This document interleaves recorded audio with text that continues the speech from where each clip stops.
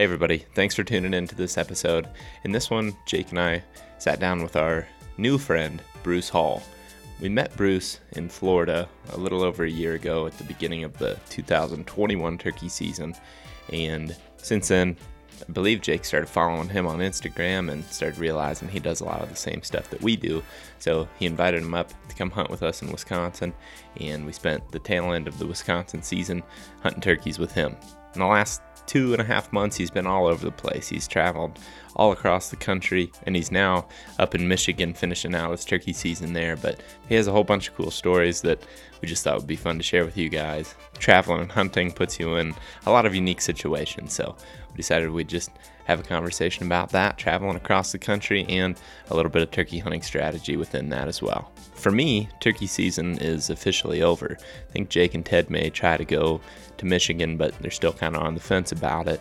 So for me, I'm going to start transitioning into summer scouting. I'm going to be cruising around to different areas looking for deer, elk, and I'll be still looking for turkeys for next season. But throughout the year, I always have a pair of Vortex Diamondback HD 10x42 binos on me.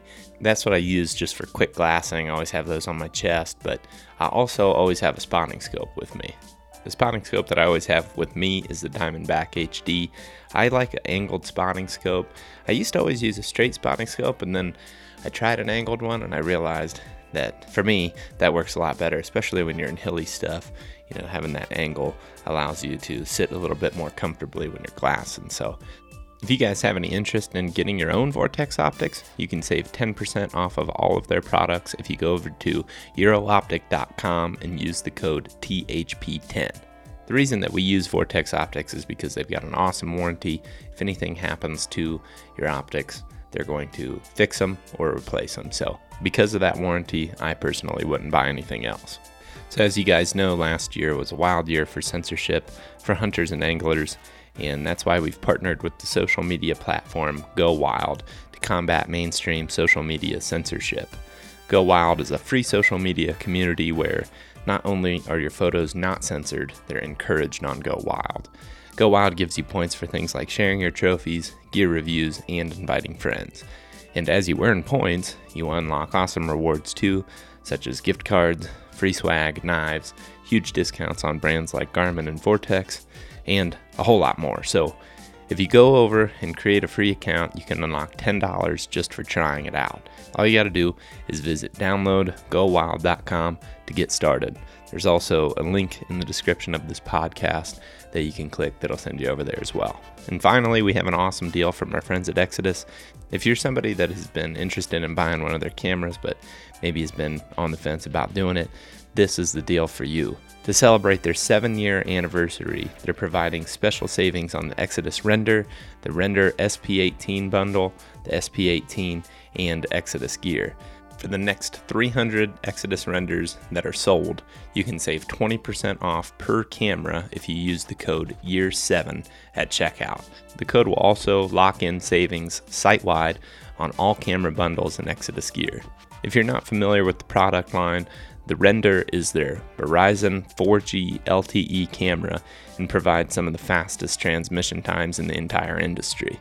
It's a camera that just flat out works, and they have an awesome warranty that has you covered from theft and damage for 5 years. They're also excited to announce that they have a new limited product offering for archery hunters, but you'll have to sign up to the Exodus newsletter to learn the details. So head to their website at exodusoutdoorgear.com and give the Exodus guys some support, and be sure to lock in those savings. All right, guys, let's talk with Bruce about traveling the country to hunt turkeys.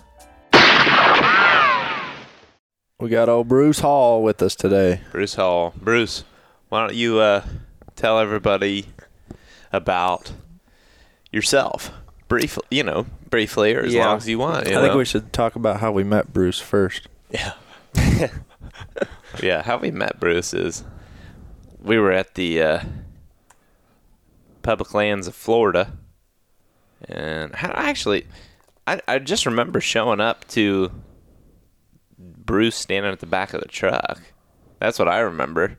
And he'd killed a turkey, an Osceola. He said he was dead tired that day. Walked 19 miles or something. And, that's how we met. And then here we are over a year later in Wisconsin. Totally different. I mean, how many miles do you think that is different? A lot. Quite a few. A lot here in between there, too. And, so, Bruce, tell everybody about yourself. So I was born and raised in a small town in central Georgia, Eastman, Georgia. It's in Dodge County. And not a whole lot going on in Dodge County. It's a pretty quiet area. Went to public school there. Graduated with 175 folks, I think. So not too much going on. Have been hunting for quite a while. My dad got me into it when I was pretty young, and he and I shared the woods a lot together when I was young, and we still do today.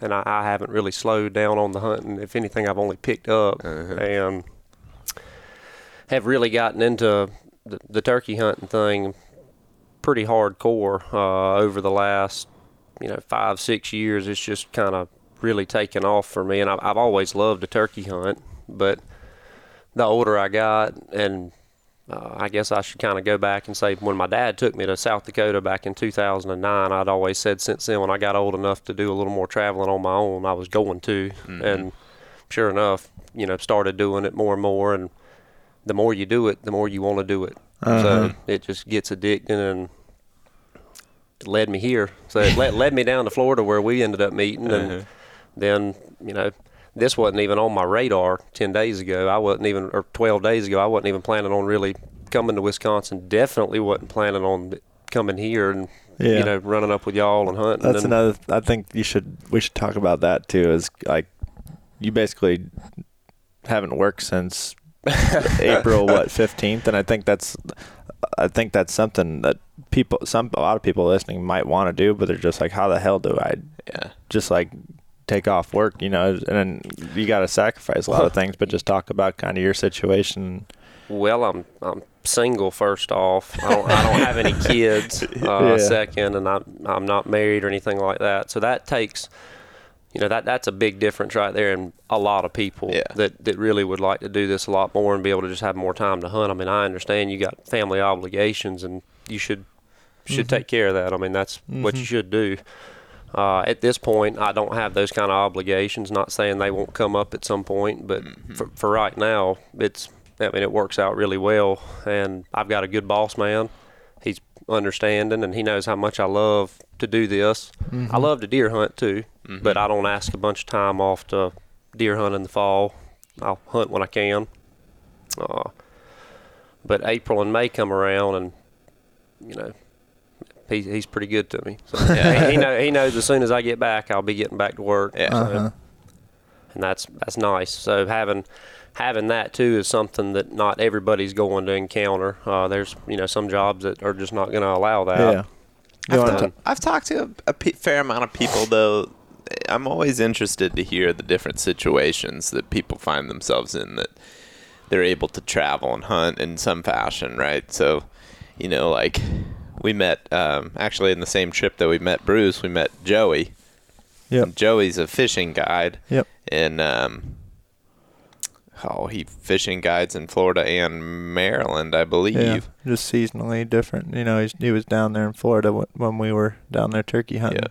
And he works a bunch, he said, in the summer and then winter. But then during deer and turkey season, he's able to get a bunch of time off. And, he's been all over the place this season, too. I follow him on Instagram now and message him every, a little bit here and there. And, he's been out west and a bunch of places in the east. And it's just interesting. I mean, I'm sure I've probably even said this on the podcast before too, but I think I was with you. Remember the guy we met in Iowa that was like, "Yeah, man, I just quit my job my kids are graduated and I'm not married anymore. My kids are graduated and went off on their own." And he's like, "I drive this beater car and don't have a whole lot of expenses. I pretty much just quit my job every fall." And he's like, "I just deer hunt all fall." And then I'm always interested to hear those different stories, because I think, as a kid, sorry, I'm kind of going off on my own deal, but but like when I was a kid, I used to tell my parents all the time, it's like, I don't know, I just want to hunt all the time. And they're like, "Well, you can't just hunt all the time." I'm like, well, I have to. Yeah. I have to find a way to do it. And I just always find it interesting, the different stories and different ways people get there. So Yeah. So where all have you been this season? Quite a few places. Had quite the journey. Still got one left too. So we're here doing this on June the 1st, and obviously Wisconsin just ended yesterday, and pretty much everywhere it did. But I do have a Michigan tag that I'm going to go try and use. So that'll be one state right there that maybe I can go to here in the final days and find a turkey that wants to play. But so obviously we hunted Wisconsin some, and I came from Nebraska and Colorado on the way here, and I ended up going to the Pacific Northwest and hitting Oregon and Washington, and hunted Idaho and Montana and Wyoming, and just kind of hunted my way all the way to the West Coast. How many states have you been in this season? They're hunted in this season, or held a license in, I guess. I think 16 or 17. That's so insane, dude. So, I mean, and just kind of go, and some days, some states I'm there for, like I say, they got a one bird limit, and I get lucky and kill a bird on day one. Yep. As much as I'd like to stay, I'm going to go somewhere else where I can buy a license and have a tag. And some states I was there for, this is day 7 here for me, I think, or at least 6. So same way with Colorado. I spent 6 days there, and I spent another 6 in Oregon. My dad flew out to Oregon, and we turkey hunted there some. I'll just say our shooting percentage wasn't very good, but we were in turkeys there, and that was a fun place to go. Neither one of us had ever been to Oregon, so it was fun to have the old man out there, and he's a bow hunter. So, I mean, just the situations you find yourself in trying to do that is fun, if nothing else. So. And you're always kind of clean up for the old man, aren't you? Well, I'm supposed to be, but it's bad when the backup doesn't do his job. When he misses, then you just in a mess. So, yeah, we had a good time, though. Saw piles and piles of elk. And I've been at a bunch of mountain lion country this year and in years past, too, but I finally saw a mountain lion in Oregon, of all places, which was cool. That's pretty sweet. He was taking a nap on the yellow line in the middle of the road, of all places, too. So. Last place you think you're going to see your first mountain lion. Yeah, that's right. I don't think I've ever seen one. I know I haven't ever seen one. I don't think I have either. I think I've seen a track, probably seen a track, or maybe more than I even realized, but I don't see too many mountain lions, so that's pretty cool that you did. Yeah, he was probably about 110, 120-pound cat, so not a full-grown one, but bigger than any bobcat we get down in Georgia, I promise that. The other funny thing about Bruce is everywhere he's been, so is this boy Red. Oh, yeah. Yeah, I got a little 2.5-year-old. He's almost 3 now, Irish setter, and he travels all over the place with me. He and I have actually been to 43 states together. Seriously? Yeah. Been to 43 of them, so he's pretty well traveled for a dog. That's crazy. And he probably just thinks this is how dogs are supposed to live. I mean, just all this fun. I mean, he gets out and gets to run and adventure around and all the new smells. So he has a good time, and he don't complain any, which is nice. He's a nice little road partner for you. Yeah. He's not very good at driving, unfortunately, so I have to do all that. Or spotting turkeys we talked about. No, not unless they're in the middle of the road. Then he sees them pretty good. He also gets to sleep with a whole bunch of people on a whole bunch of different places, couches. Yeah, yeah, he's not sleeping outside in the yard. He wouldn't know what to think if you made him do that. He's used to being in the bed. That little cot I sleep on in my tent, I mean, it's not 20 inches wide probably, but he's definitely squeezing on that thing with you. He's not going to sleep on the floor. Keeping your feet warm, you said. Which is nice, yeah. You got to tell the story of how you got Red. Yeah, that's a good one. So, I actually got bit by a rattlesnake in Georgia it was on September the 14th, 2018, and I was at a place that I worked at more, and I had been up there with a good buddy of mine, and we had some guests in camp that night, and we had been shooting pool in the lodge and stayed up late. I think it was about midnight when I walked outside and was headed to bed, and where I was sleeping at was really close to the dog kennel that we had out back. And one of the dogs was in the kennel just barking uncontrollably. So I knew I probably wasn't going to fall asleep too easy with that going on. And I went out there and you can spray the dog with the water hose and he'll be quiet and go back and get in his box and go to sleep. And I walk out there in the dark with a pair of Crocs on, a pair of shorts, no shirt, and opened up the kennel door to the dog.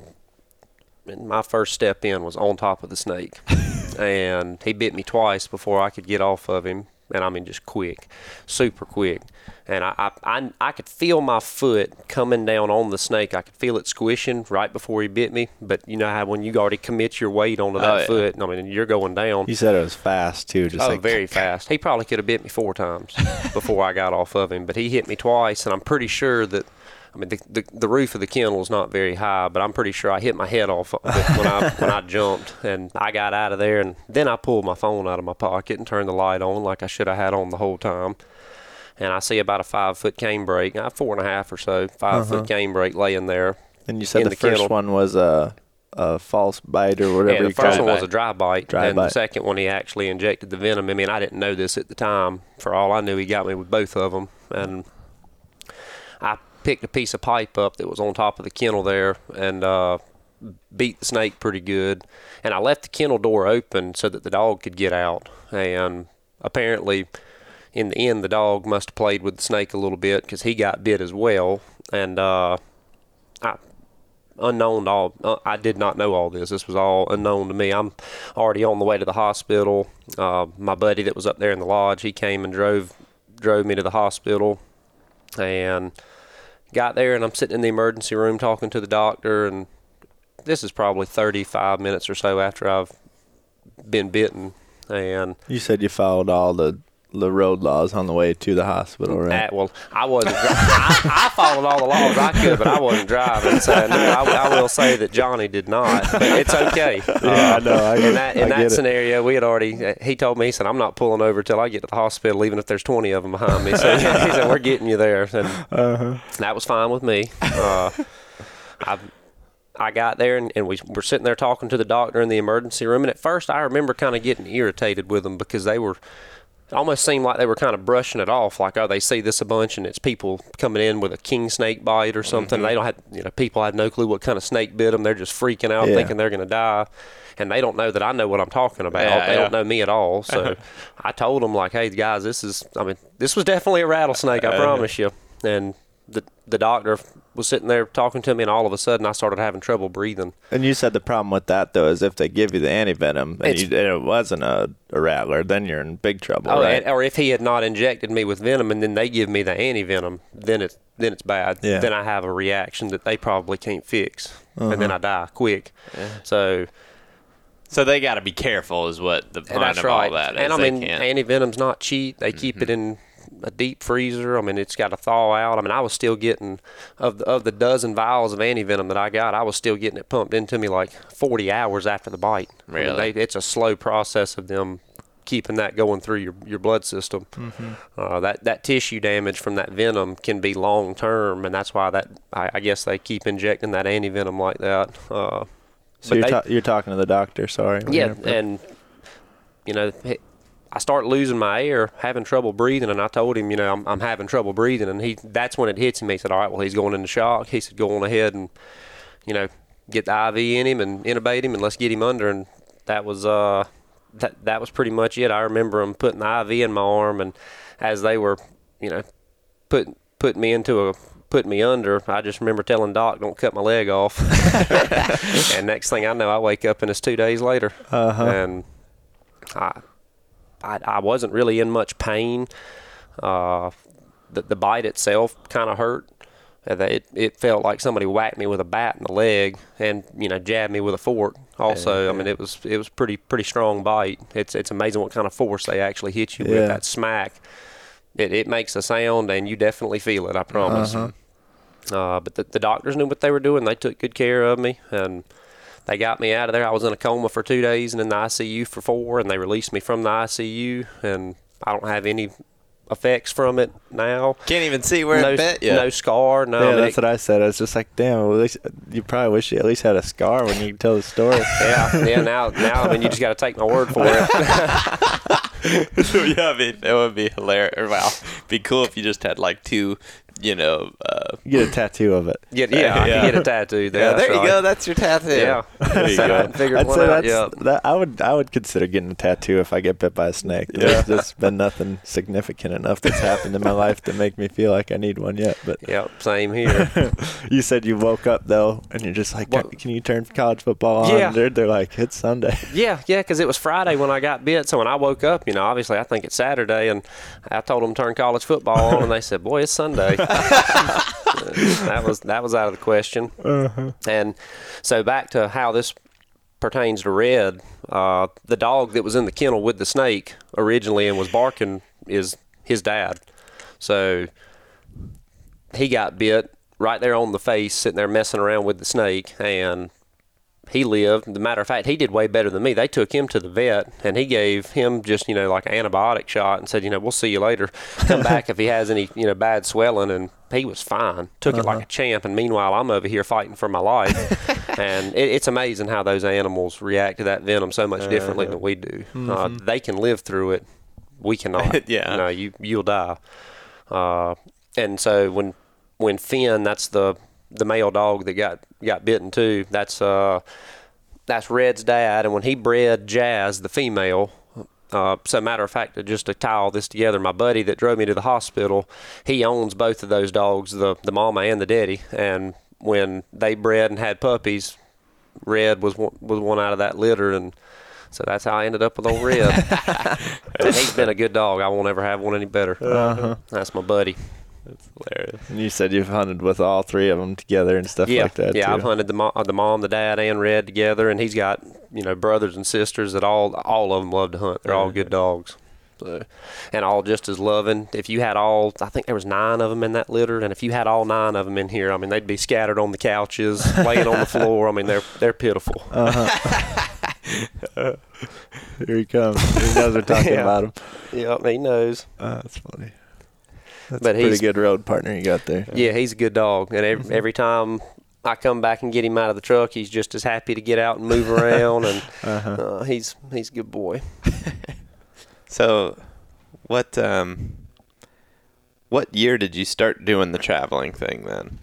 So I actually went on my, as far as like my first solo traveling trip, I went to Alabama back in 2016, I think.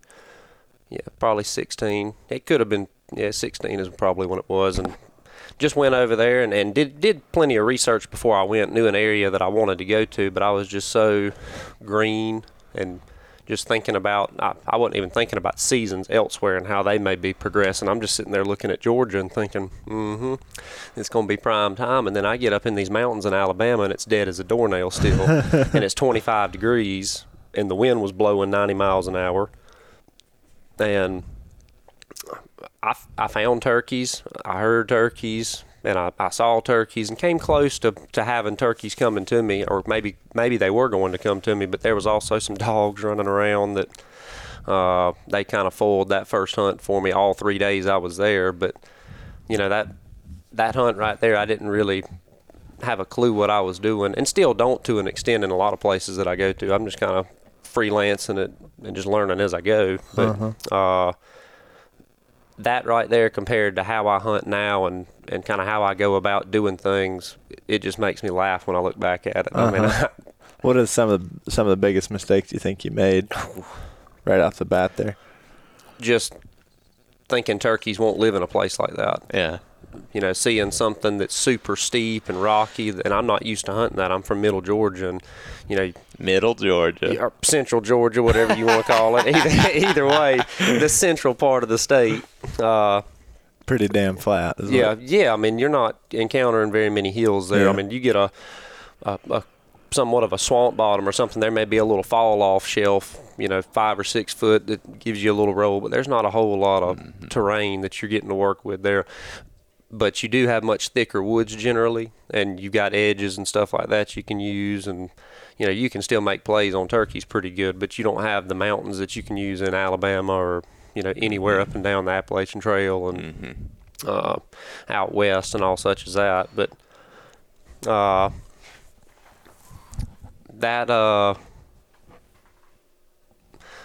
that turkey hunt in Alabama, it taught me not to underestimate where they'll go, or just don't think they won't be there. I mean, I saw some super rugged stuff that I actually found turkeys in, and to this day I still find turkeys in similar terrains. Not every time. I mean, they're not guaranteed to be there, but a lot of places like that 10 years ago I would have never thought a turkey would live there. They're there. Yeah.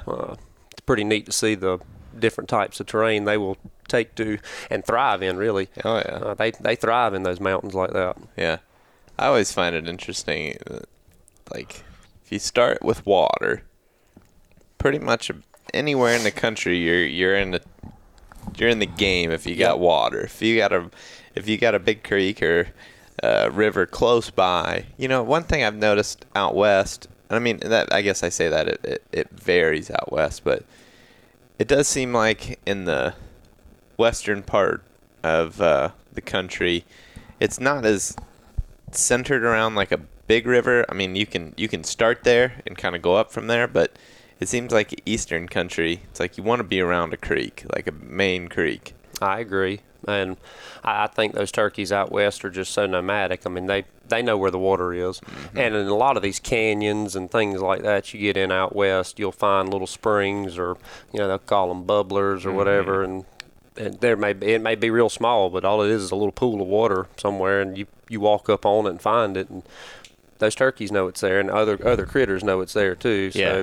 And like water holes, even like what you would hunt, maybe for deer or elk or pronghorn, even out west, end up being just as good of a water source as a main creek. And it's weird because you can be looking at, this big section of hills out west, and there's not really a main river for maybe even a couple miles, but that little bit of water is just enough. But but when you're in the east, it seems like to start around water is definitely, I mean, always got to have water, obviously. But it seems to me like back east, turkeys just don't move around as much. I mean, you get turkeys out west, I don't even know what the amount of acreage is they can use on a daily basis, but it's large compared to what turkeys I'm used to hunting back home. And they'll stay in the same 50-acre block for weeks, and use up all the resources they want in there, and then they may start venturing somewhere else. But if they're happy right there, they'll stay right there the whole time. They almost have to out west, just because the habitat that they all need is not as in close proximity as it is out. It seems like, but there's probably a variety of different reasons. But at the same time, we've been talking about here in Wisconsin, it's like broken habitat. These birds will move. They'll move a lot. They're more nomadic than most of the easterns I've hunted. I will say that. You get into some of this real open crop country, it's like they have to move 3/4 of a mile or a mile to the next woodlot if they're going to make a move, but they'll do it pretty quick. They'll make a dash across a couple big fields, and as long as there's fence lines and stuff like that kind of lead them to it, it seems like they got no problem working along something like that middle of the day. So what do you think, like, tell some stories of some things that you've learned over the season, because I've been listening to you tell them for the last 4 days, and there's always so many there's just so many things I feel like within the fine details of a hunt that you can take away. Like I guess I could start with like a real quick version of a story that we have from Mississippi. Like very first like strong mistake I remember happening for Jake and I this season, and Ted, was we'd heard these turkeys, we'd made this move around them, got down the creek bottom with them, and we knew we were getting close, and we kind of pushed it to where we could get to that final spot. And we pushed it all the way to where we really couldn't get much closer, if any. And we kind of just didn't take the setup serious enough, and we didn't have enough good cover.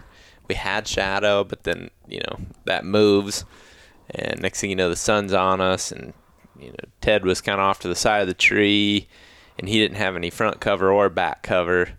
And eventually the turkeys came in. I think the one caught us sitting there and was kind of nervous already looking at us. And then Jake made some noise trying to scratch to sound like a turkey, which is always a good thing. But in that situation, I think that turkey was already on edge, and, that was enough to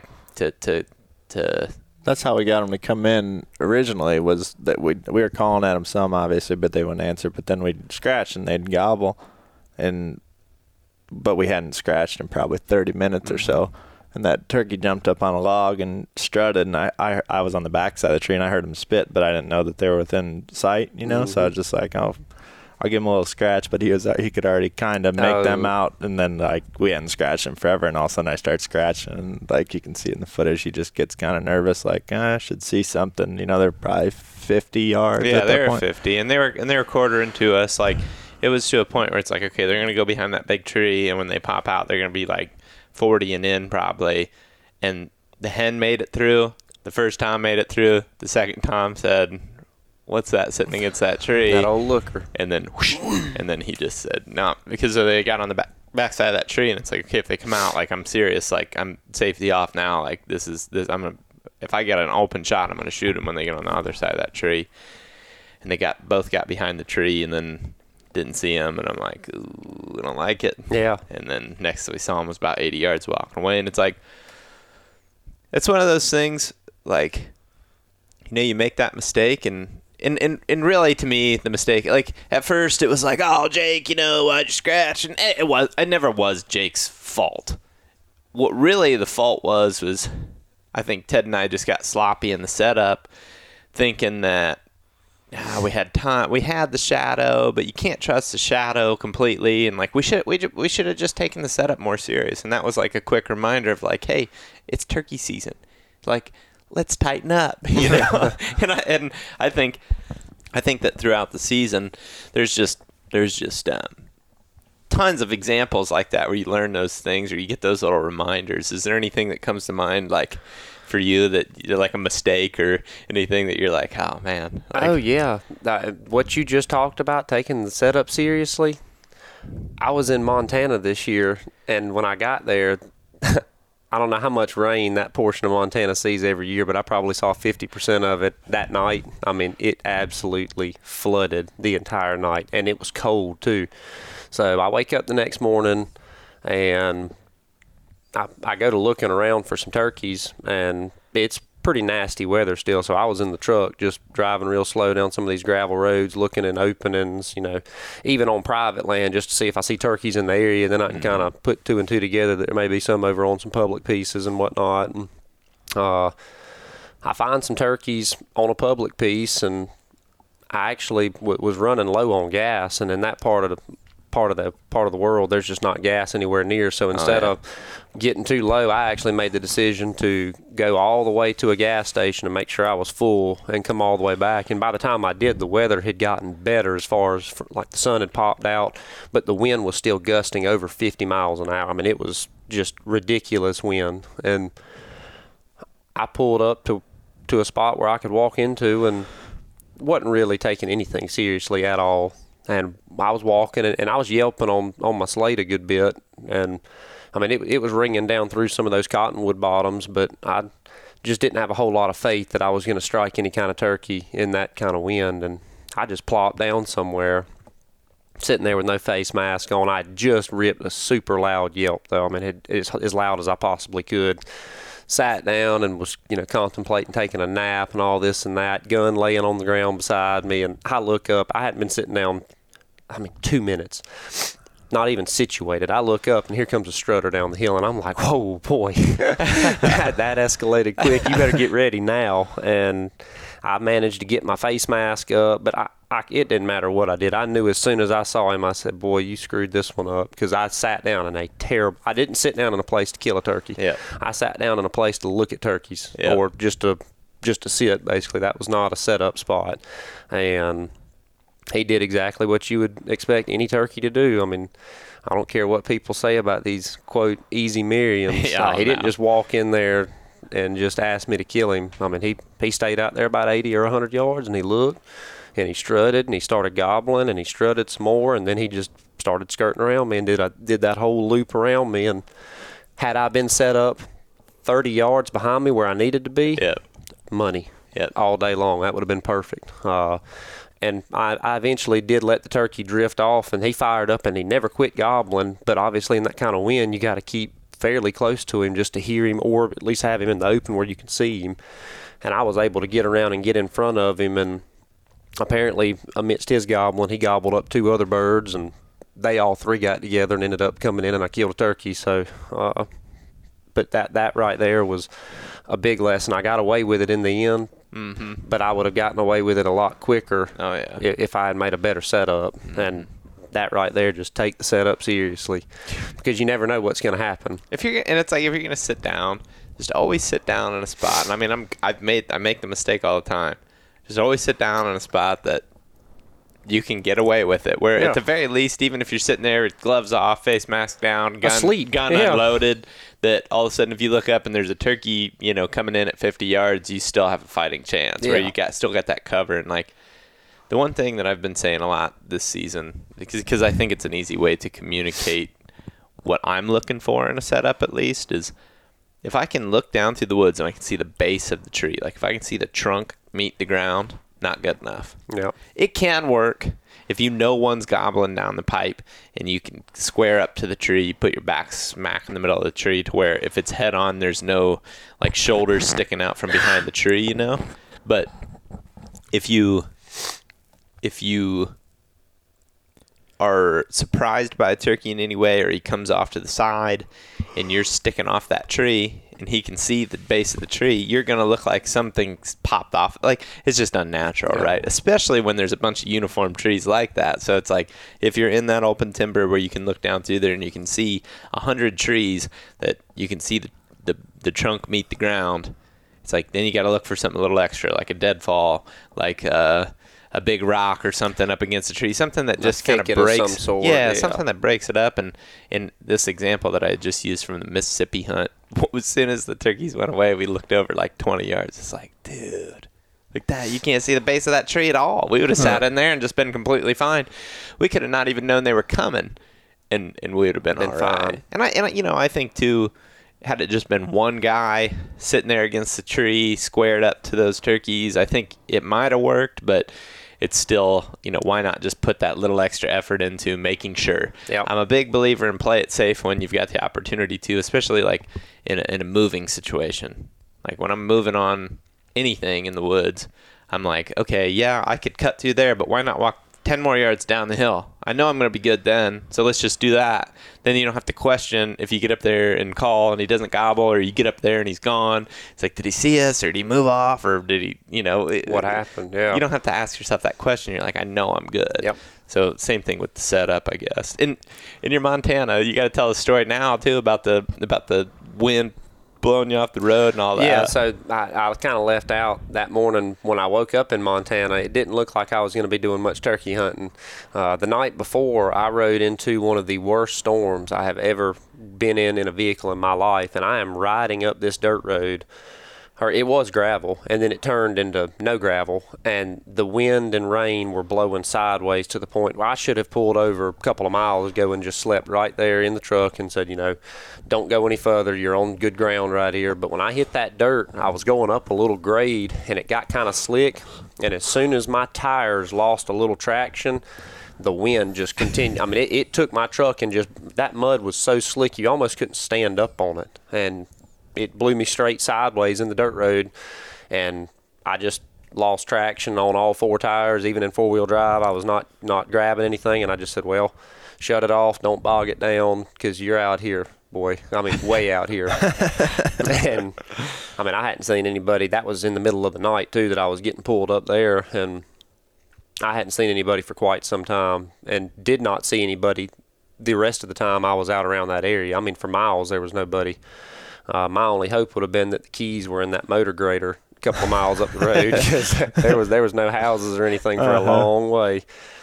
I kind of figured, though, with the wind blowing the way it was, that if it would quit raining, which it was supposed to the next morning, I figured, that would give me enough time, or it would blow that crust on top of the ground dry enough eventually, and it did. After a few hours of just steady wind blowing, it dried it out enough to where when I got in the truck, I hit the gas pretty good, and it got me up out of there, and I did not go anywhere near there again. But that was not the way I expected Montana to start, and it definitely didn't go how I figured it was going to. When I woke up that morning, I was like, well, you may get to turkey hunt Montana at some point, but probably not today, because we're going to be looking for help, it looks like. Yeah. So it turned out to be pretty good. then drove 10 hours all the way to Idaho and woke up the next morning and my starter was out. Yeah, that's a good story too. You got to tell that one. Tell them about the old boys you met there. Yeah, I woke up in Idaho and packed up all my stuff and got my tent in my truck and tell Red load up and we hop in the truck and I go to start her up and click. And I'm thinking, well, that's not good. Maybe maybe that really wasn't what I heard. So I tried again, click, and nothing. So I'm sitting there thinking, all right, well, we're in trouble now. No service, way out of town, just remote area. And about 20 or 30 minutes later, it just meant to be. This truck comes pulling up in there, and they put it in reverse like they were going to get out of there when they saw my truck. And I went to wave and like, oh, no, don't leave, don't leave. And they pulled on up in there, and it was two old guys. I say old guys, older guys. I wouldn't call them old as dirt yet. They're probably pushing 70, and both of them retired from the military, and one of them was in the Air Force, and one of them was in the Navy. And they pulled up, and they had a dog in their truck too. They were bringing it. There was a creek pretty close to where I'd slept that night, and they were bringing the dog to come down there and run by that creek and play around. And so they got out, and after I asked them if they had any jumper cables, he told me he had a jump box, and we got out and put the jump box on my battery and went to jump her off, and nothing. So these two guys are pretty. I mean, they like to analyze the situation and figure out they're problem solvers for sure, and they're come to find out they're both master engineers. So they were like, well, it's either your relay or it's your starter, which I kind of figured if it wasn't the battery that it could be the starter. I'm no mechanic, but starter solenoid, something like that was probably, that's what I was hoping at least. I was hoping we didn't have any kind of wire issues going on, because that could have been who knows how long trying to run down a wire. But anyway, they offered to take me to town, go to their houses, get some more. I keep some tools with me on the road to change tires and plug tires and, just little stuff, but I didn't have everything I needed to be able to get to where that starter was up underneath the truck.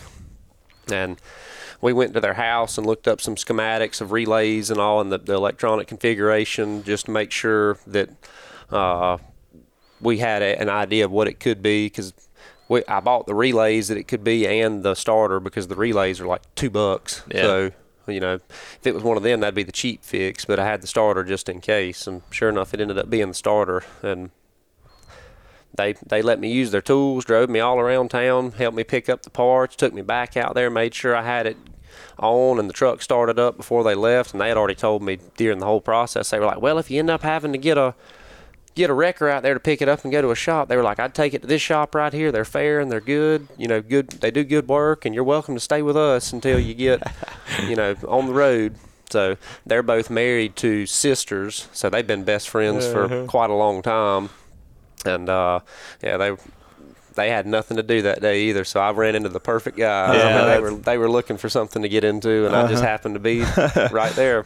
I think the one gave you a pretty cool. Yeah. So Mr. Merrick, he was in the Navy, and he used to sail on a certain ship, and that ship, they gave him some coins when he got out of the military, and it's that ship that he used to sail on, and it was Ocean Vessel 66 of some sort, but they called it Route 66 is what all the guys on the boat called it. And so he gave me one of those coins with the boat on it that says Route 66. So it's bigger than a 50-cent piece. Yeah, it's a big coin. It's super cool. Yeah, it's like a medal almost. Yeah. It's like the size of a medal, I would say.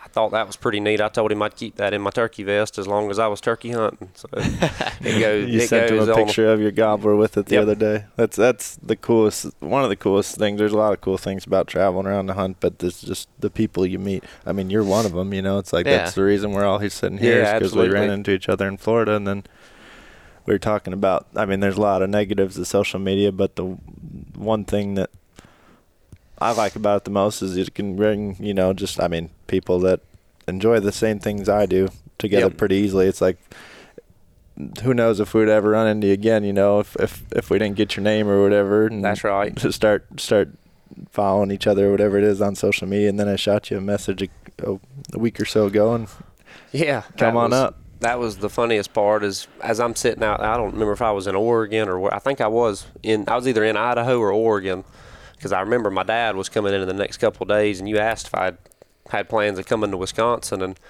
when I hunted Iowa earlier in the year, I was kicking myself because I was sitting there thinking, you could have gone right across, pretty short drive, 3, 4, 5 hours at the most, and been in Wisconsin somewhere where you can hunt. Yeah. And instead, I didn't really get my ducks in a row. Didn't even think about Wisconsin when I was thinking about the spring, and just didn't get a tag.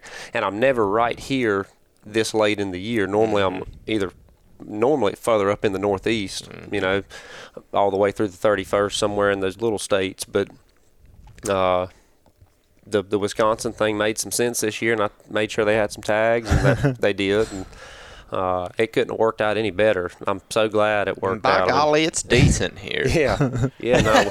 Well, at least for right now, this past week, the turkeys have been acting pretty good. I mean, we found plenty that wanted to play, and there's still plenty out there that do want to play some more, I think. You got any good stories about your dad? Like just bow, kind of backing your dad up with the bow? Surely you got some situations you've got yourself into that end up being pretty fun stories. Well, I remember, and this one doesn't involve me having to back him up at all, but probably one of my favorite hunts with him was right there beside the house back home. We had some timber get cut there a few years back, and there was a turkey that was roosting around that clear cut, and we hunted that turkey and hunted that turkey. And I hunted him with a shotgun some. we were trying to get this turkey in the freezer or in the grease, one of the two. And we hunted him, and it got on up into May, and we were still hunting this turkey. And he was one of them type of turkeys that he'd gobble any time of the day. You could walk out there and hit a crow call or owl or even yelp or whatever. 2 p.m. He'd hammer right on back every time. And he'd gobble his fool head off in the morning time. A couple hundred. I know they say you always overestimate how many gobbles you hear, but this thing was not afraid to gobble at all. He'd answer everything you did, but he just wouldn't really.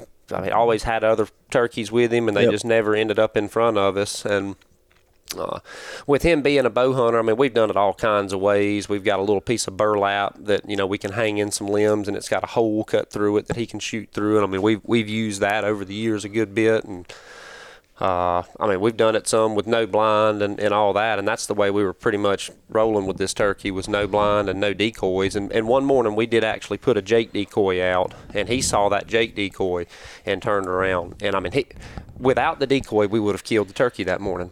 And he came around the corner and saw that Jake decoy and just about came out of his skin. And he turned around, and he didn't shut up for long, but that shut him up right there for about 30 or 40 minutes. And next time he finally gobbled, he was he was elsewhere. And we kind of boogered his routine right there because he was coming. We were where he wanted to be. And so from then on, that was fairly early on in it, till we probably hunted him 6 or 8 times before we put the decoy out there, and he didn't like that. So from then on, we knew no decoys with him. He's not wanting to see that at all. And we ended up killing him. It was probably May the 8th or 9th, or it could have even been maybe, it was around the last week of the season at least. And one morning, we got out in the center of that clear cut. And it's pretty clean out there. There's just a couple of little bushes here and a bush there. So once the sun gets up, you start getting lit. You gotta make that happen early if it's gonna happen while you still got a little bit of shade. And he hit the ground out there, and as usual, he was just burning it up. Just gobbling at everything. And we could hear you had some hens down there. And the way that this clear cut was, there was a little strip out in it that we had planted in some food plot, and it was kind of in the shape of an L, more of a cross food plot, but the way the turkey was going to come would put him coming down an L shape. And I put my dad right there at the center of the intersection pretty much, and I went 70 or 80 yards down that L from him, and I was just steady yelping, and he was gobbling, and finally when I could tell he broke and he was coming, I could see my dad over in, he was in some wax myrtle bushes that got left out in that clear cut. And I could see him over there, and I saw him draw the bow. I never saw the turkey because he actually did not come all the way to the intersection and up the L. He kind of cut the corner and came across. and he shot him, and I heard the arrow hit, and I heard the turkey start flopping, and I mean that was just a satisfying one. After we'd hunted that turkey so hard, and I mean he beat us so many times, but he was a fun turkey to hunt too. It was almost kind of one of those you hated to kill, because if you just wanted to hear a turkey gobble, you could go do anything. I mean, honk the horn, I bet, and that turkey would gobble. I got a question though. I'm a firm believer that there's the turkey that gobbles too much, and you run into them a fair amount in a season. And honestly, you can waste a bunch of time hunting the turkey that gobbles too much. Do you have any theory on that? Because I mean, over the years, I guess I've built this theory that it's like there's two different types of them too. Yeah. There's the one that gobbles too much, and he's ready. He's gonna come in, but he's gonna make it too long. He's making a conscious decision of when to sound that gobble off. Like he's responding to something. Yeah. Or no, I'm sorry. He doesn't make a conscious decision. And that's the one you want. Where crow flies over, pow, he has to gobble at it. Hen yelps, pow, he has to gobble at it. But the weirdo that gobbles when he wants to, like that's one that like he's got a survival tactic there where something happened to him, and that's what I also think is like something happened to him that like has made him be that way. Where he got an education somewhere. Yeah, crow flies over, he doesn't gobble. 30 seconds later, he decides to do it on his own. That's when you're like, okay, this guy's being kind of weird. Sits there and contemplates whether or not he wants to give away his location or not. Yeah, and like I've just hunted enough turkeys that gobble in one place or gobble and move that it's like, man, I shouldn't even call to this turkey. Yeah. And I think sometimes those turkeys that gobble too much are better off at just like trying to get in front of them or trying to just basically catch them by surprise, stalk them, whatever it may be. But a good example is one that I hunted in Maryland with Keith in 2020. He'd gobble the most. He was not the turkey we ended up killing in this area, and we hunted this area pretty much every day because there was always turkeys in it. And he wasn't gobbling the most. We actually ended up killing the one that had the hens and would gobble a little bit on the roost and then kind of shut up. But we chased this turkey 2, maybe 3 days, the one that gobbled too much. And there was multiple times we like literally set up just out of sight of this thing, and then I would decide to make the call and hit the call, and he would always go quiet. He'd be blowing it up, gobbling every 20 seconds or less. Just on his own? On his own. And then as soon as we'd call, nothing. And then if he did again, he'd be like way up and over. You know, he'd made a big move. Oh, yeah. One of them. And you know, I think that's a turkey that gobbles too much. And you can make that assessment as you're moving in on one. Is like, should I even be calling to this turkey? And I'll tell you, more times than not, when I decide, it's the turkey hunter mentality, though. It's like, man, I got to call. I've got to call. And like, I would say pretty much every time I get that gut feeling that I shouldn't call, I still go ahead and call, and I shouldn't have called. Yep. You know, it's like I should have just left it alone and just snuck in on him because I knew better. What's your theory on that, both you guys? Because I believe it to be true. Yeah, no, there's some turkeys you just don't yelp at. Yeah. For sure. And I've killed one in Tennessee this year that I'd never made a call to, and when I saw the turkeys originally, it was a pretty quick decision in my mind, like just go ahead and take the call out of your mouth and put it up because you don't need to say a word to these turkeys. Mm-hmm. And I sat there and watched them for a while and kind of figured out which general direction they were headed and just made a guess as to where I needed to be based on the terrain funneling them through there. And they ended up there. But if I would have yelped at those turkeys, I feel for sure that they would have gone somewhere else. Mm-hmm. And I think in that scenario, it came directly from hunting pressure being around. I think most of the time it does. Yeah. They've had a bad experience with the yelp and their buddy getting blown away or them nicked. Or them coming in. I feel like some areas where there's just a lot of predators also. Like, I've hunted some wolf stuff around here and just like where there's a lot of wolves, and like I know that there's not a lot of pressure where and you know, like, well, it's that area that you hunted when you first got here. You know, there's a lot of birds. I mean, there's just sign right in the roads, but I mean, maybe it was just when I was there, maybe it's just my calling, but there's been turkeys that, you see them right in the road, and then you go try to set up on them, and you just can't make them gobble. But well, I know that I didn't see any wolf sign when I was there, but I would believe they're there. I mean, it looked like a good place to see a wolf. It looked like a good spot. It really looked like good predator habitat, period. But there was also plenty of turkeys around the area. Yeah. I mean, I was surprised when I saw the way that the woods looked there compared to here. And, it's interesting to see the different habitat. And I mean, I know what it looks like not far from here and, places in Minnesota that I've hunted before. And it's just crazy difference. And I'm not that awful far from any of it in the big scheme of things. I mean, you're under 500 miles to all of it. And it's crazy looking. I think that Merriams also have a tendency to do a lot of that weird, like, gobble a bunch and then go quiet, or gobble a bunch, take off running the other way, and it's like, Bruce, why don't you elaborate on that? Just like your easy turkey thing in general, because I mean, you've killed. We don't have to say how many, but you've killed turkeys in more states than you haven't. So you've been around, you've seen a lot, like basically all regions of the country, but you've had fits in, your quote unquote easy states.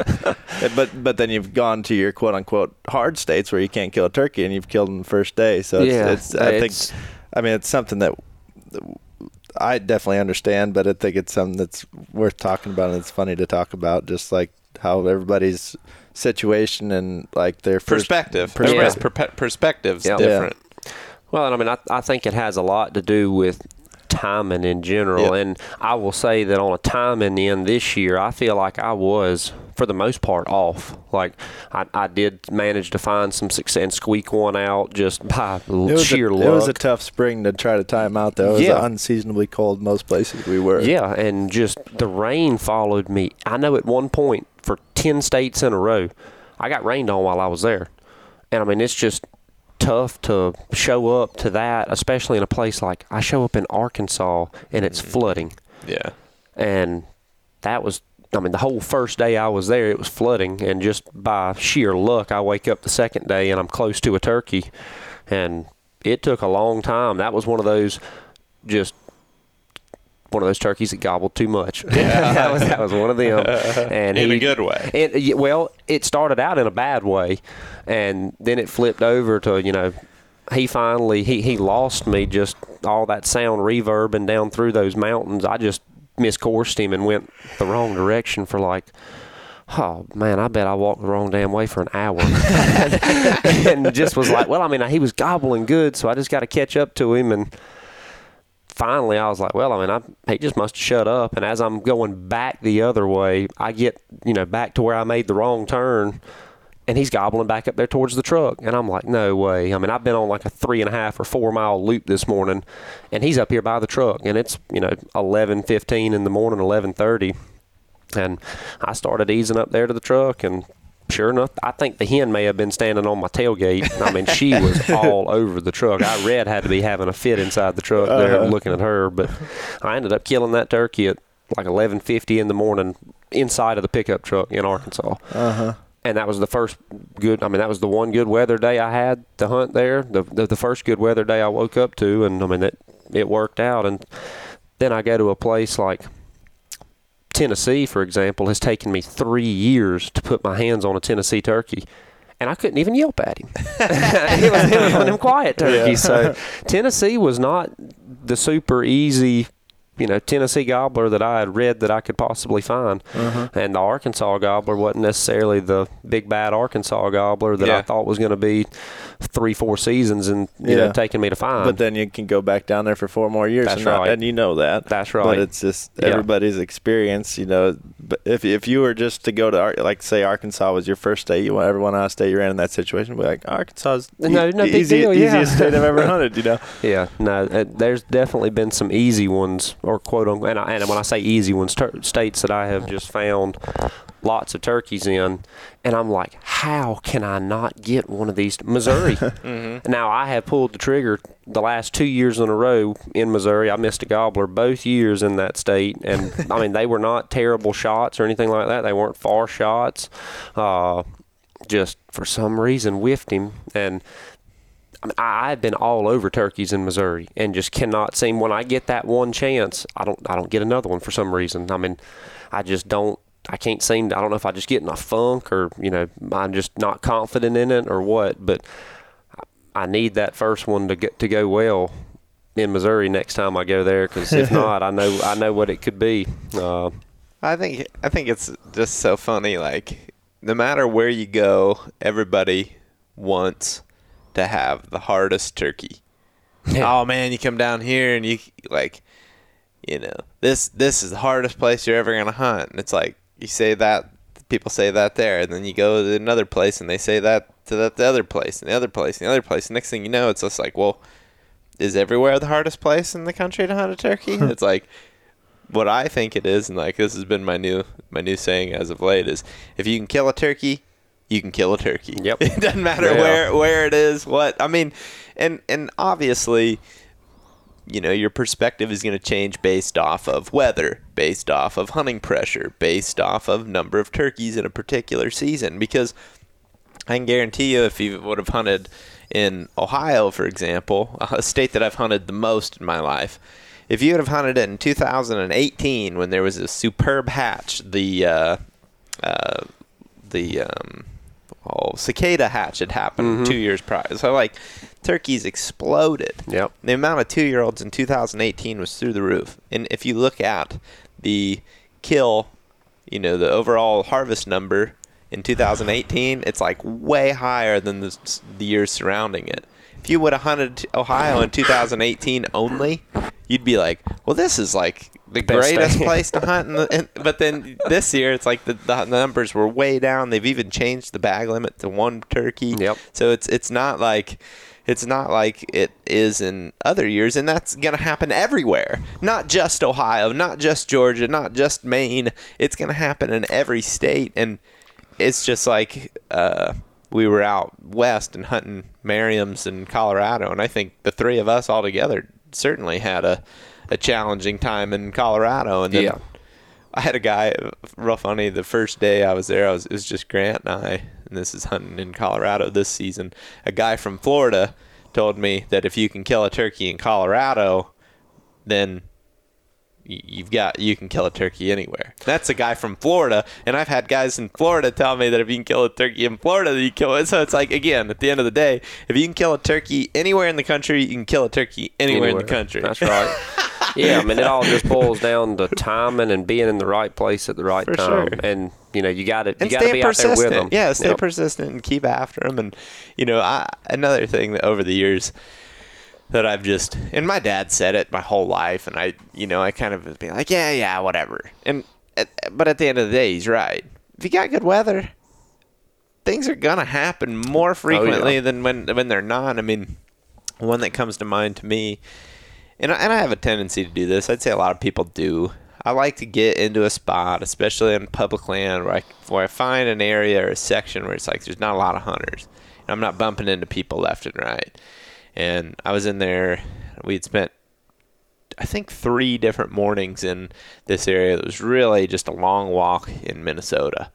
And we were going up and over hills and back down through field. We were just going through it all to get back to these couple ridges that were just hard to access. And we're back in there, and every morning we were hearing a turkey, sometimes 2, but it was like I think the first 2 days, I think it was the first 2 days we heard, a bird or 2. My brother missed one back in there. You didn't talk about a whiff. That was hilarious when the turkey starts coming in, and it's just like so perfect. My brother had not turkey hunted much in the last couple of years prior, and this bird steps out, and he's just like, it's one of these deals I'm right down the gun barrel, and it's like, it was one of the deals where it was like, if he would have shot him right away, it would have been perfect. Mm-hmm. But he hesitated for a second. The turkey started to like get going as he was pulling the trigger, and just right behind him. And, oh man, he was flustered at that, but it was hilarious. And anyway, weather was kind of rainy, humid, foggy first 2 mornings, and then the third morning, you could just tell something was different. There was just more birds chirping. Everything was dry on the ground. And I'm not kidding you, I bet we heard 6 or 7 turkeys gobbling that morning. Same area that we'd been, starting at the same spot. It's like, oh, they really are in here. Yeah. And I think that can change perspective too, where it's like, if you're just hunting slightly different weather, your perspective can change in a place real quick. I agree. Maryland was one for me that I think Maryland's probably got better hunting action than what I believe it does, but it's just like we just never really had good weather when we were there for like, I think we hunted Maryland 8 days in 2020 before we ended up killing a turkey. We heard turkeys most days, but it was like a lot of days we'd wake up and the high would be like mid-40s and it'd be raining, windy, snowing. Yeah, that's cold. And that can change your perspective, you know. You killed one way up there in Maryland, huh? I did. Yeah, that was, and that was morning one for me. I left West Virginia and went to Maryland, and I got there and, just a random spot. I woke up and I heard a lot of turkeys to start with that morning, but they were not necessarily all on public, and I was kind of trying to get a bead on which one seemed like the best one to go to and try. And finally a turkey was gobbling a lot closer to public or on public. It was hard to tell from that distance, but I moved in and got up there with the turkey, and that was like a 200 flight incline. I mean, it was a serious climb up there to where he was, and he didn't start that high, but he was heading that away. And I got up there and got him called up the first time, and I don't really know why I didn't pull the trigger on that turkey. There was an oak tree out there that was just massive, and he came up from behind it, and when he came out from behind it, he was probably 25 yards. But he was just moving hard right to left at that point. He came up straight behind it and then just took a turn and was just right to left. And I didn't want to miss him. And, there was trees in there that it wasn't super dense or anything, but just enough to where when a turkey's doing that old head bob at 20 yards, 22 yards, somewhere in there, because he was getting slightly closer too. I mean, you don't want to miss him. So I was waiting on him to stop, and instead of stopping him, he just saw me, is what I'm guessing. He saw me sitting there eventually, and he did not putt and move off. He just pushed off and was gone. Flew off that mountain, just used that slope, and so fast that it's not even fun. I didn't even have time to think about. I had the gun shouldered and already, and I didn't even have time to think about trying to shoot the turkey as he was leaving. I mean, it just happened so quick. I was like, well, that was a fun hike. Now you just messed that up. Well, the turkey hit the ground down there and gobbled immediately in the bottom. So called him back up to the same area. Moved down the ridge about 600 yards and called him back up, and the turkey did the exact same thing, except this time he got out there about 35 yards and walked into the first gap. And when he walked through the gap, he double took. He stuck his head back through it, and that eyeball got wide, and he took off flying. He saw me. I don't know how. I mean, I'm not sitting in bare, wide open stuff. I mean, this turkey had been fooled with, I'm guessing, or he was just one of those super weird, just, I don't know if a limb fell in the middle of the night and hit him in the head. I don't know what he's got going on, but he flew again, and he flew over to this mountain, and I mean like a long way from me, and he hit the ground and gobbled. And I'm like, this joker, and I'm not chasing him over there. There was more turkeys back the other way. I said, I'll go to one of them. I'm not going after this thing. Well, the more he really fired back up, and the more he kept gobbling, I was like, well, it's kind of hard for me to not play with him. So I start yelping again, and he goes quiet this time. And I'd probably been sitting there about 35 or 40 minutes. And I was like, I know that wasn't what I think it was. Sure enough, he gobbled about 10 minutes later, and he was probably 60 yards just over the roll. And I scratched around in the leaves a little bit and just, light stuff. And he came right on up in there. But the way he came in, there was a big log down to my right, and it had like broken limbs poking down in the ground, so you could see under the log. The log was probably up, belly high, chest high off the ground. And that turkey walked the other side of that log, and I could see his feet, but I never could see his head. And he's plenty in gun range. I mean, he's probably 30 yards or closer walking down the other side of that log, and he started putting, and he got all the way around behind me. And he left and went over the ridge, and he gobbled again on his own about 10 minutes later. So I got up and ran directly away from the turkey calling. And I was moving extremely quick, yelping the whole way, and he was gobbling at it. He was turning and coming too. And finally, after I moved off really, really quickly, a couple of 100 yards, I stopped and yelped, and he answered, and I turned around, and this time I did run pretty much. Ran about 100 yards back and sat down and never said another word. And he messed up that time. That's cool. Finally, he got out there about 35 yards, and the first time I saw his head in clear, I went ahead and fried him. And that's an experience. Yeah. Quirkiest turkey. And you messed it up in a way that a lot of people would probably quit. I didn't know what. After it happened the third time, I was just like, if you kill this turkey, cool. No, but if not, this back. is almost kind of fun just sitting here fooling with him because he's easy to call back in. He doesn't mind coming right back. So we'll just keep fooling with him until either I win or he completely just loses interest. And yeah, and I would have said the turkey wasn't a day over 2 years old, but then again, I could be bad wrong. Yeah. He was definitely well educated for whatever his age was, or just extremely weary. Yeah, he just had that sixth sense. Mm-hmm. It's so weird how sometimes you can keep fooling them, and they and I think a lot of it has to do with those weather days or the timing or whatever it is with I think weather and the timing as far as what stage they are in their breeding season, and there's some days where, man, you can just straight up mess up the same turkey multiple times and still get him. That's pretty weird. It really is. When you've got days where you're messing up a turkey and turning around and making a different move on him and then killing him, one that comes to mind from this season is Hayden and I were in North Carolina, and it was the day. It was the day. Been waiting on a day like that. Yeah, so we had killed 2 turkeys up to this point, but and the one was another one of those days. We killed one that day. It just were more birds. It had been real cold, and it was Saturday and Sunday. The first 2 days of the season were cold, and then Monday was nice, and more birds were gobbling. Way more birds were gobbling. Great weather. Called that first turkey in.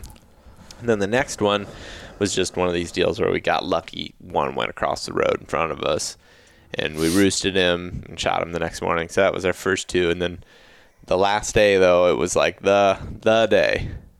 And we knew this turkey was in the area. We'd heard him, I guess, I don't know, I think it was Thursday. We heard him, and we didn't get him. A storm came in and kind of washed us out. That night we came back and it had cleared up nice, and we roosted him. And the next morning we get in there, and we got up super early. It was our last day, and we were only planning on hunting until 10:30. That was our personal cutoff because we were flying home for Easter. And we got in and got up on top of this ridge, and we we're certain he was going to be roosted there. And he ended up being down across the valley. Where we had heard him from the night before, I should note, was way up the mountain. We heard him way down in there, and we kind of assumed he would be on this ridge or down and across, and he ended up being down and across, which, so be it. Not a big deal. Make this move, get up there, woodpecker flies over, making a bunch of noise. Boom, he gobbles, and it's ooh, right where we need him to be, right where we thought he was. Perfect. Sit down, call. Just got ignorant with it. Just made him gobble a whole bunch. And he comes right up the ridge. And the last time he gobbles, it's 30 yards right in our face, straight down the trail we're facing on. It's just a deer trail right at the top of the ridge. Path of least resistance is right down Hayden's gun barrel. Sure enough, what's he do? Starts cutting to the right. Oh, yeah. And he starts getting on Hayden's weak side. My, right down, square to my chest on the tree. But Hayden's right. He comes into 15 yards, and I got a bead. I had a bead on him, but I had the camera. Mm-hmm.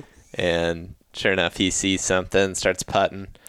I've been meaning to ask this. What does Chris say when they say he Does Chris say something? Chris says something funny. He spotted Chris says something funny. But he said he spotted the booger. Spotted the booger. Spotted the booger. So he spotted the booger, and I've heard Chris say that no less than 100 times in the 2 years that I've known him. He done spotted the booger. Chris is our buddy from Mississippi who was here earlier this week with us, and so this turkey spotted the booger, walks off, and I hear him walk over the ridge and just stop. I can hear his feet in the leaves, and I'm just like, he never left. Like, he definitely didn't keep going. So we circled to where he originally gobbled from in that setup, about 150 yards down the hill. Called nothing. Called more, nothing. Called a little bit different angle, nothing. Sat there for 40 minutes moping about it. That one frustrated me. I don't know why. Every once in a while, one will just piss me off to no end, and that one pissed me off to no end. I was like so mad at that. And I think part of it was because we had invested so much time into, we'd heard him the morning prior. We roosted him. We got up super early to get there. Well, he wasn't there. We'd made the move. Called him right in. It couldn't have been any better. Yep. And then, boom, he spots us. And, yeah, for some reason, that one got real under my skin. So Hayden and I kind of just, we split up and just kind of, sat there and, stewed in it for a minute. And then we regrouped and got back together. And it's like, let's just kind of ease our way back up in there. We get up in there, and he goes up ahead of me about 40 yards, and I call, and I'm still like, wow, this is over. Like, haven't heard him in a while, and all of a sudden I hear Hayden say, or I look up at Hayden, he's coming to me like something's going on, and he's just like, dude, you called, and he's like, I heard him take 2 steps and spit and drum. And he's like 40 yards over that hill. I'm like, dang, get set up, start calling. Sure enough, pow, and he let out a quiet one, like what we heard yesterday. Oh, yeah. Real quiet, real hey, I'm just right here. And he slowly, you could hear his footsteps the whole time, just slowly worked his way in. And he popped up a little bit more to the right than what we thought. And we were both dead set. And that doesn't... I would say generally I feel pretty confident in where they're popping up, and for whatever reason that one fooled both of us. He must have got on something that went from us being able to hear every step to he made it 10 yards to our right and didn't know it, and he popped up to the point where I was zoomed in on the camera where I thought for sure he'd pop up, and I had to move, and I barely even got him on the camera, and Hayden shot right as he was taking a step, and he shot right behind him. Hayden's pattern on his gun is stupid tight too, and just just completely whiffed him. Oh yeah. And he took off flying, and it was that made me actually feel better because I at least felt like there was closure to the situation versus when we just called him in and we called him in and we spooked him and we didn't. At least we had shot and missed. At least it was the end of it. But funny deal too. Then we had heard a turkey. It's 9:40. Our personal close for the day is 10:30, so we can make sure we get this flight caught on time. We run to the truck, drive up the road to where we could just cut distance because we didn't have time to walk. Go straight to where we thought this makes sense where he's gonna be. Hit a call. He gobbles, and within 2.5 minutes, I'll bet that turkey was standing at 40 yards. Holy smokes. And it's just that, though. That's the day, man. That's all those days prior. There were days in there that we didn't hear turkeys. None. Didn't hear gobbles. Where we'd just walk all over the place all day and never heard a gobble. Yep. And then that day, it's you can't do anything wrong. The switch flick. You literally spook the same turkey that you call in and miss. And then on try number 3, you get one to come in. Yeah, it's so to me, it's just so much of turkey hunting at the end of the day is about, like we said, the timing, the weather, and just being at the right place in the right time. And I mean, it can change your perspective on it real quick. Oh yeah, no. Kind of to circle back to what we were talking about mistakes made and things you learn. The more and more that I set up on turkeys and fool with them in different places, it's all situational. Every single turkey's a little bit different. Everywhere's a little bit different. But day one I had here in Wisconsin before I met up with y'all, I got here real late that night before and just basically pulled in to one of the closer areas I could get to from where I was coming from. And I got up that morning and a turkey was gobbling pretty close to me, and got in there on the turkey, and he clammed up when I called to him, and so I was patient, and I did what I should have done and was patient, and after a while he never gobbled. So instead of going towards where I figured the turkey was when he gobbled, I kind of started making a skirt around that area, just in earshot, but hopefully not bumping the turkey. I mean, looking at a map, you could tell there was what looked like some decent woods, but I've also never been here before, so I'm kind of like, well, I'm just assuming that's decent looking woods, judging by what I'm seeing, where I'm standing, and looking at the map too. And I went on a little loop around that area and didn't hear anything for a while, and it was a slow loop too, by the way. I wasn't crashing through there. I was moving pretty slow, and I had done a little light yelping as I was moving. I was more listening for hens yelping and drumming and stuff like that, but about an hour and a half, 2 hours later, he fired back up on his own. And just me being so gobble thirsty, I guess, I made a quick setup, and I should have thought it through a little more. And I find myself doing that. I mean, especially like you get a turkey that gobbles right on top of you and you have to set up. Sometimes you do have to set up, but oftentimes you don't. Oftentimes you can just calm down, even though that's a lot to ask in that situation. Yeah. I mean, you just got to calm down and think it through and think, where can I call this turkey up that he, one, wants to come, and two, will come and commit into a ethical range for me to shoot him. Yeah. Yeah, and he has to get to that point to see where you're calling from. That's right. And, the setup wasn't terrible that morning. It did end up costing me, but me just not knowing the whole scenario cost me too. So I'm calling, and this one turkey is gobbling, and the turkey finally, it didn't really take that long. I did a little quiet game with him, and then he'd gobble, and I'd hit him kind of hard and step on him, and then he'd go quiet, and I kind of clucked and purred and just light yelps the whole time though. I mean, I was just sounding like a turkey in there, but it was nasty, wet. I mean, standing water. I mean, reminded me of hunting in Florida just about, and I'm up here in Wisconsin, and I was like, well, this is different.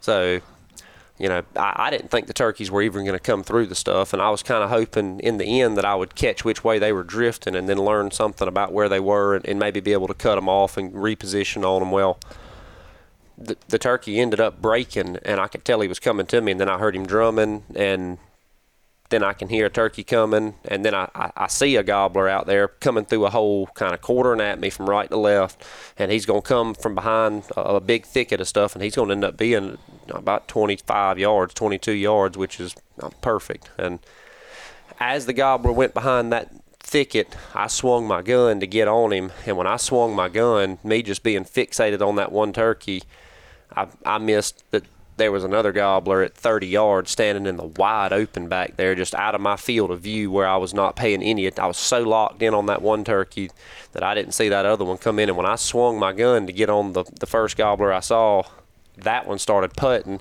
By the time I swung back to him, he was behind stuff, and the turkey that I was originally trying to get shot never came out from behind what he went behind. The old looker got you. And the old looker got me. So they went off, and they never fired back up. But that quick setup and just not, and it happens all the time in woods you're not used to. It always helps to know the property, but when you're doing some traveling, obviously you're going to hunt a lot of unfamiliar places, so you've got to take your time in making a setup, because the turkey was very killable. I mean, I had turkeys in gun range right there. That should have happened, but it's amazing how many times it doesn't happen. I mean, I've got tons of instances over the years, whether I was traveling or not, in the home state, where you just make a bad setup and the turkey comes in, and he may even get in gun range, but you crippled yourself being right here, and he comes in from a direction that you can't swing, or something happens. And one of the things that when I'm setting up on turkeys, and actually the North Carolina hunt in general is one that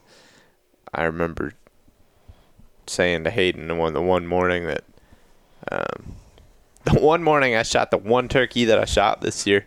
We were getting in there and set up, and that we'd roosted this turkey, and I was like trying to find the spot that we had the most cover, and Hayden kept saying, I don't know, I think that's too thick. And I finally was like, Hayden, I don't think I care at all about how thick it is in here. I said, I want the cover because if it's thick, then he's going to have to come all the way to us. And he was about 7 to 9 yards away when I shot him. And like, that's the one thing that if you can move within the setup where it's thick, it's like, to me, thick is sometimes better. Well, it's certainly better than open. Oh, yeah. Like, I would take thick over open any day. Like in my favorite timber, hilly timber to hunt in, just the makeup of what is actually on the ground in the forest is when you got like mountain laurel, rhododendron, a little bit of pine. Yep. In some of the states I've hunted that have that are like Virginia, North Carolina, Tennessee, West Virginia. But you get that thicker understory to where it's not just that wide open timber that I've hunted in Kentucky or Ohio or New York. But you get that little bit of thick. And that makes a big difference for turkeys coming in looking, because they just can't see through it. So they're going to come up to where that calling is. Yeah, and I mean, throughout the Midwest, as far as, having some cover and whatnot, I mean, these little dense pockets along edges and whatnot that you can find to hop in, to hide behind, I mean, that's what you're having to use to get turkeys to come in looking. Because you take a place like Indiana, for example, I mean... You want to see some wide open woods? Yeah. Go to Indiana, because you can see a long way, I promise. And just any little thicket of, there's probably, I guess some of it's, little maple saplings that grow up in places. Some of it, sometimes there's little oak thickets, but, ash trees and whatnot sprouting up, and little elms and things like that. I mean, you got to use some of that to your advantage where it gets thicker, because there's plenty of wide open, and unless you just get him to come down the right roll, which is definitely doable too, you have to use terrain if it's open. If it's open, you have to use the terrain, in my opinion. And it's always, I mean, to paint a picture of what I mean by that, I like to think it's like, if I can see 40 yards in the direction that he is, but no further, that's about right where I want to be. Or 40 to 30. Because then if he pops up at 40, I can shoot him. If he pops up at 40 to 30 and he can see me right away, I can shoot him then. Yep.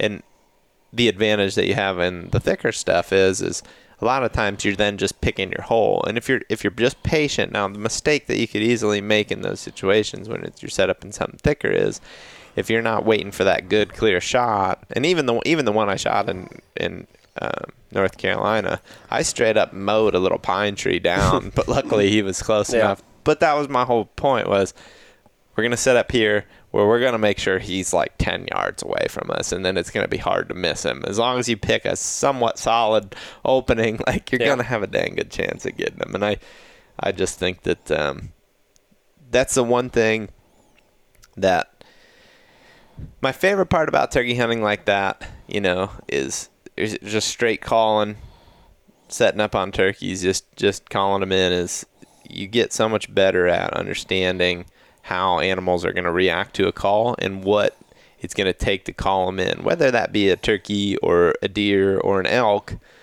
When you're calling to something and you have seen how the animals react, what it takes for them to get in range of whatever weapon you're using, you're just so much more experienced to when you do grunt to a whitetail, to when you do bugle or cow call to an elk.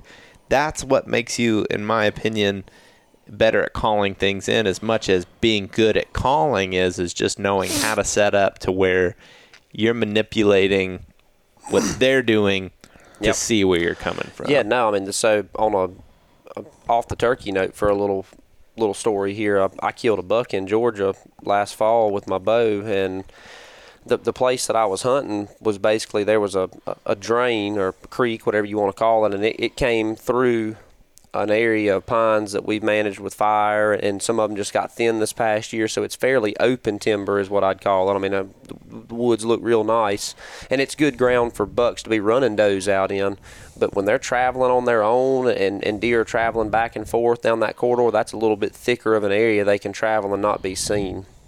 So it spit out into a little pine thicket right there, and no real big trees, but I was in there, and a buck came from back behind me following a doe, and the way that ground is in there, there's a bunch of gallberry And you know, from up there, from my point of view, I can see the deer just fine. But when I called, from his point of view down there, all that gallberry's so tall in that thicket that he had to come through there and come looking.